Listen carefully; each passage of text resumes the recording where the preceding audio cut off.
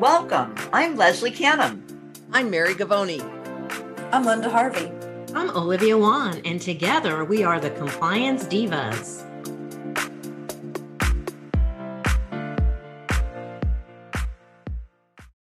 Welcome to the Compliance Divas podcast. I'm Mary Gavoni, and I'm going to be the moderator for this episode today. We bring clarity and simplicity to compliance by navigating the regulatory compliance world to keep you on course. You can subscribe to the Compliance Divas podcast through your favorite podcast channel or on our website, thecompliancedivas.com. Resources that we mentioned during our podcast can be found on the compliancedivas.com on the resources page. And you can always submit questions by email to support@thecompliancedivas.com. So we have a very special guest joining us this morning, our good friend, Kevin Henry, founder of IgniteDA. Kevin, thank you for joining us. We so appreciate you being with us this morning. And just in case any of our listeners are not familiar with who you are and IgniteDA, can you just give us a little bit of background about you? Absolutely. And first of all, it's great to be on with you all. And I so appreciate everything that you all are doing for the dental industry. As Mary said, my name is Kevin Henry. I've been speaking to dental assistants around the world since 2005.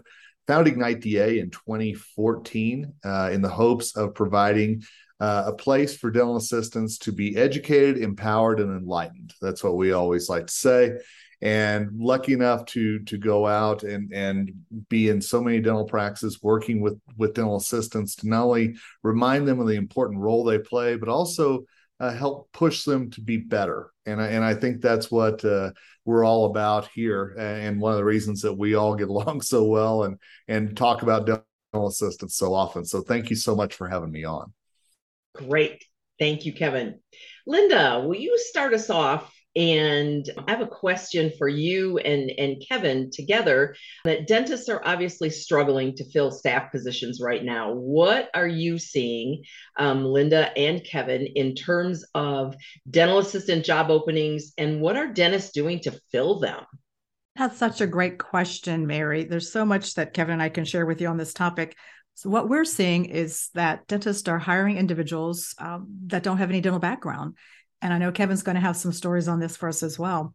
And there aren't enough dental assistants to fill the shortage. I have some local clients that have several years ago opened up their own dental assisting school here in Florida.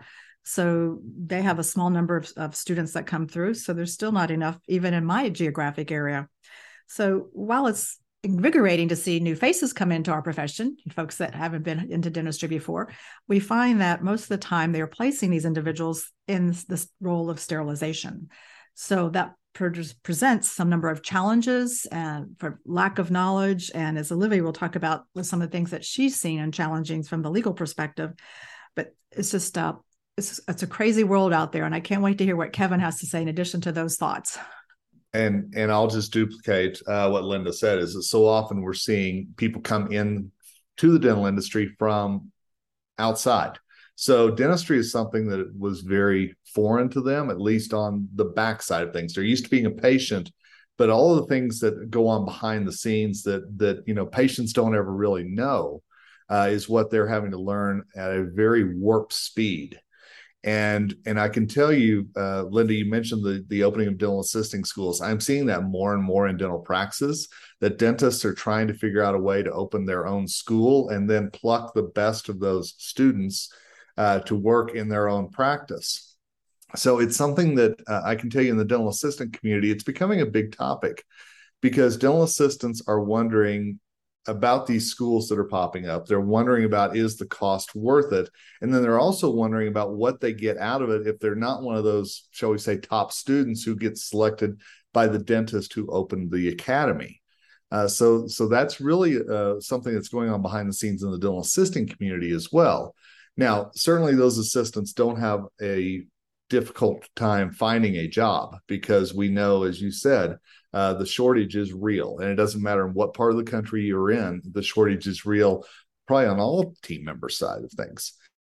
But for the dental assistant side, I think that we need to think about how we're bringing these young men and women into the industry how we're teaching them that they matter, and then how we're teaching them that the importance of the clinical side of things, the infection control side of things, and who's actually doing that. Is it another team member that maybe isn't always doing things the best way, that then is teaching this team member their bad habits? And then it's kind of a domino effect from there.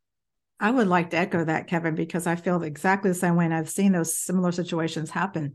While the dentists are opening up a dental assisting school that meets the standards in each state, it's not usually the same type of standard you expect from the American Dental Association Commission on Dental Accreditation, which we see at our community colleges, where dental assistants take a 9 or 12-month course and really learn a lot of the science and background, because it's a lot more than just knowing how to throw some instruments into an autoclave and turn on the dials and look to see if the pouches have turned colors.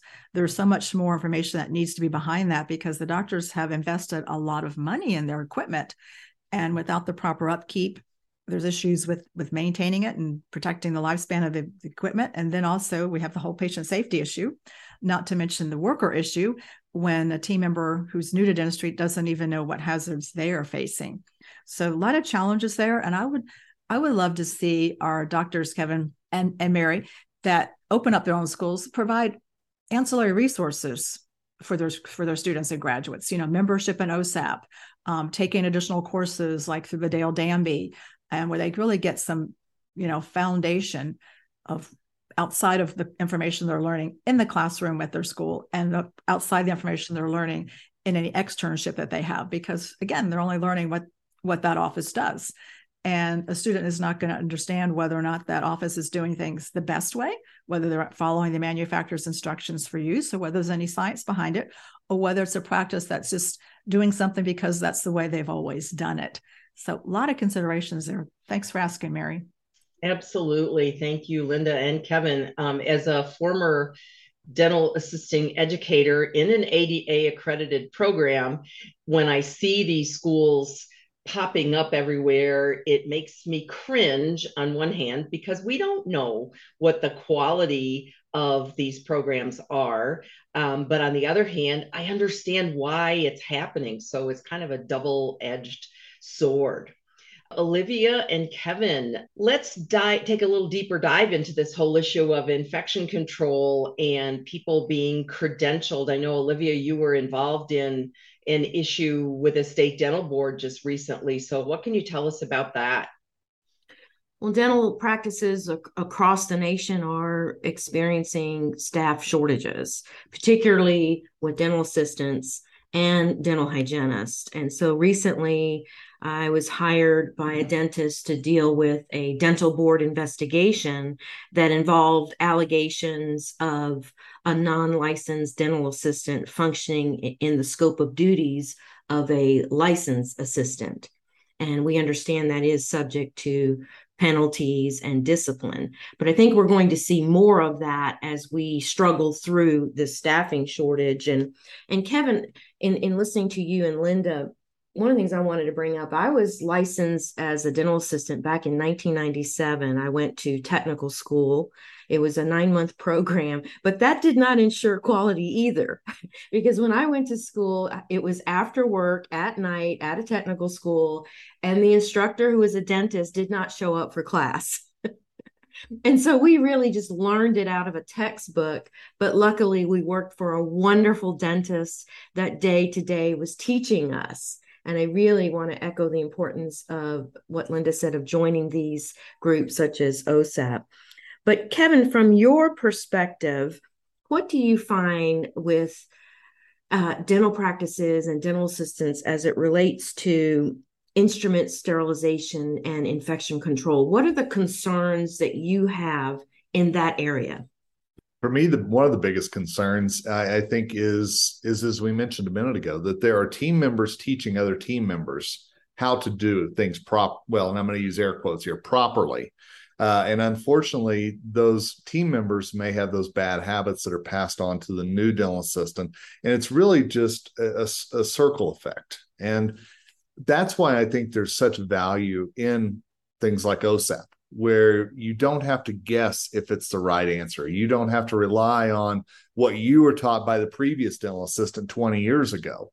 It is current information, it's correct information. And so, I echo what you all say. If somebody could actually wave a magic wand and do two things. Number one, make sure that every dental assistant in the country is under the same law. I think that's one of the things that is so confusing, is that every state has different requirements, different rules, different things for their dental assistants that they have to follow. So if you live in Illinois and drive across the Mississippi River to work in St. Louis, it's a completely different environment where you work versus where you sleep. So I wish that would change. And then I also wish that every dental practice, as you said, would be a part of OSAP, because then the infection control training that happens and infection prevention training that happens is under the guise of a organization that knows what they're doing. And I think that would be one of the biggest things that we could do to not only turn around some of the issues that I know we all see in dental practices, but also turn around the perception that is out there that it's okay just to have someone else train someone else because that's the easiest thing to do. And I think that's one of the biggest mistakes that dental practices are making right now, is you already have team members who are so stressed, have so much on their plate and everything else. Then you bring in someone new and you say, hey, could you train this person? Oh, and by the way, we just gave them a signing bonus to come on as well, but here you go. So true, Kevin. And I agree with you. And I think that what we need to focus on is the science of dental assisting. They have to understand the science of infection control and prevention, and that will help them to excel at their jobs and to really adhere to the infection control principles. So I'm really glad you're focusing on that.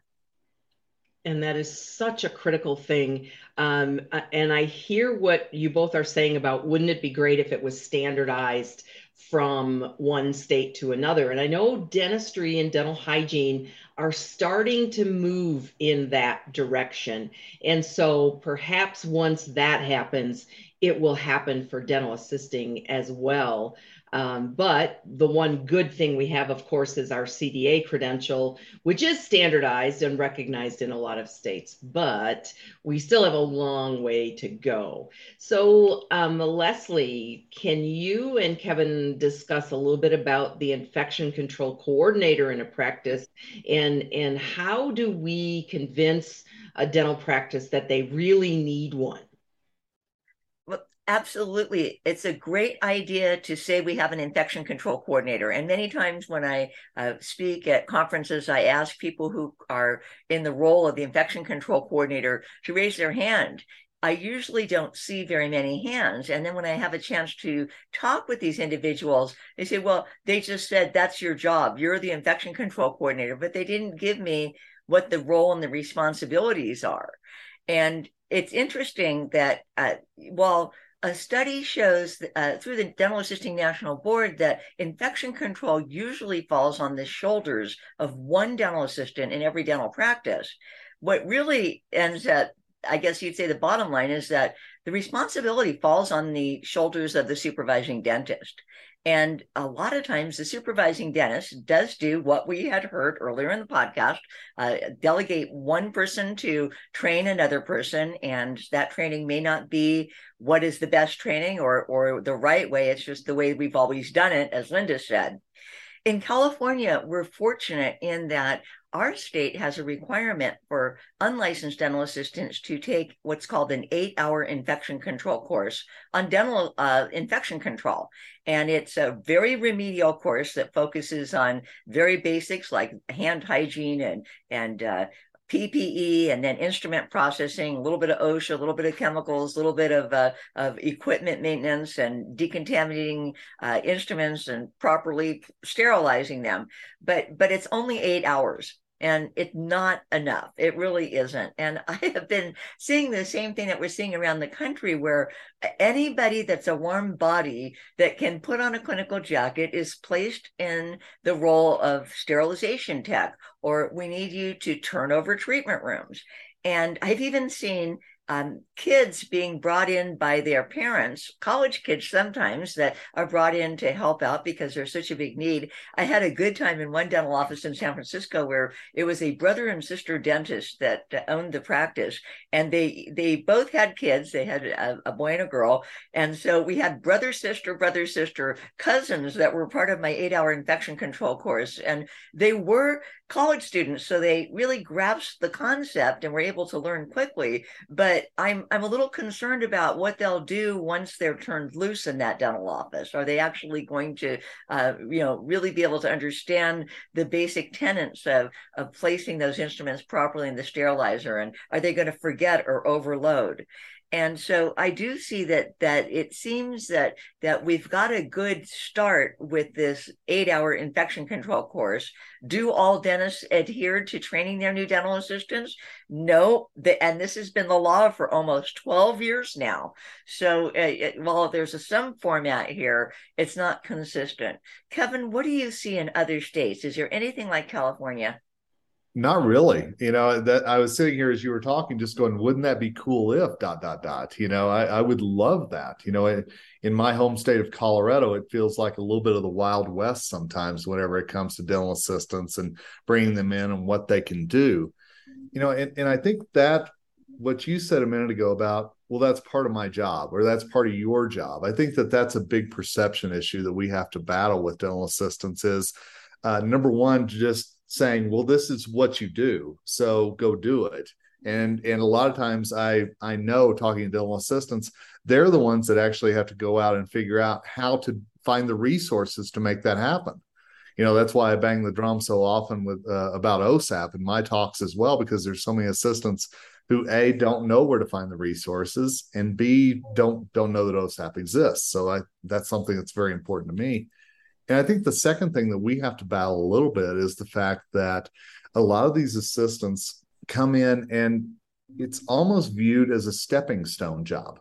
Mm-hmm. It's almost viewed as something that all they're doing is preparing for, well, maybe you can get into hygiene school. Maybe you can do this. Maybe you can move up front and help up there. And I think that we've got to turn that perception around that dental assisting is important. And part of that dental assisting job is being the infection control coordinator and really giving them that responsibility and letting them take that ball and run with it. Of course, provided that the dental practice helps them with resources, helps them with learning, things like that. I think that that's a very important thing for us to do, is to give these dental assistants responsibilities and let them know how important their job is. And Kevin, it's so easy to provide some of these free resources.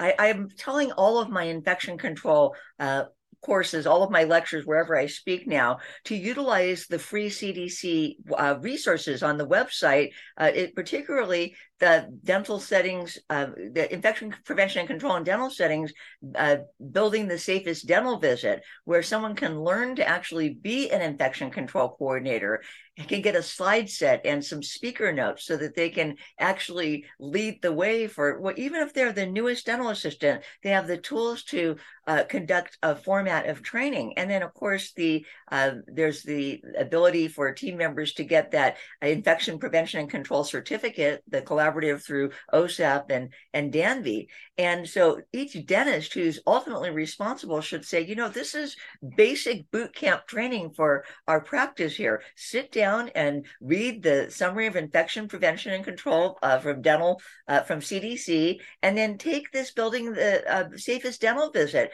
And then we're going to give you a 1-year member. We're going to pay for your OSAP membership, and we want you to read the bi-monthly newsletters and bring that information, book report it back to our practice. We'll set aside some time at our staff meeting to talk about infection control, or at our morning huddle.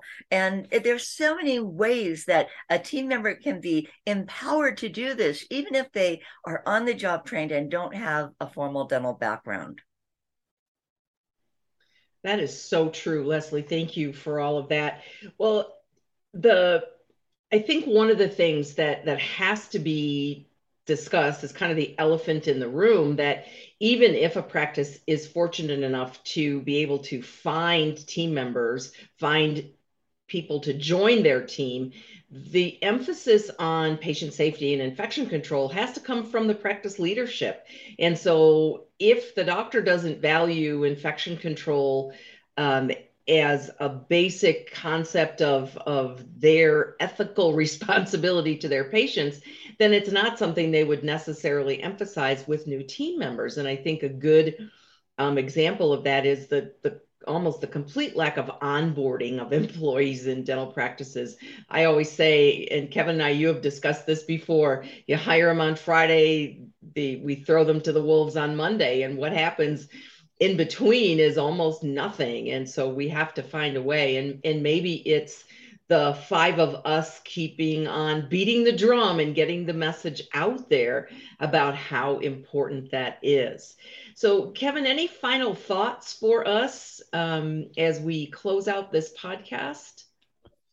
One of the biggest things that I hope happens and that I, bang the drum on as well is I hope the dental assistants actually talk to each other.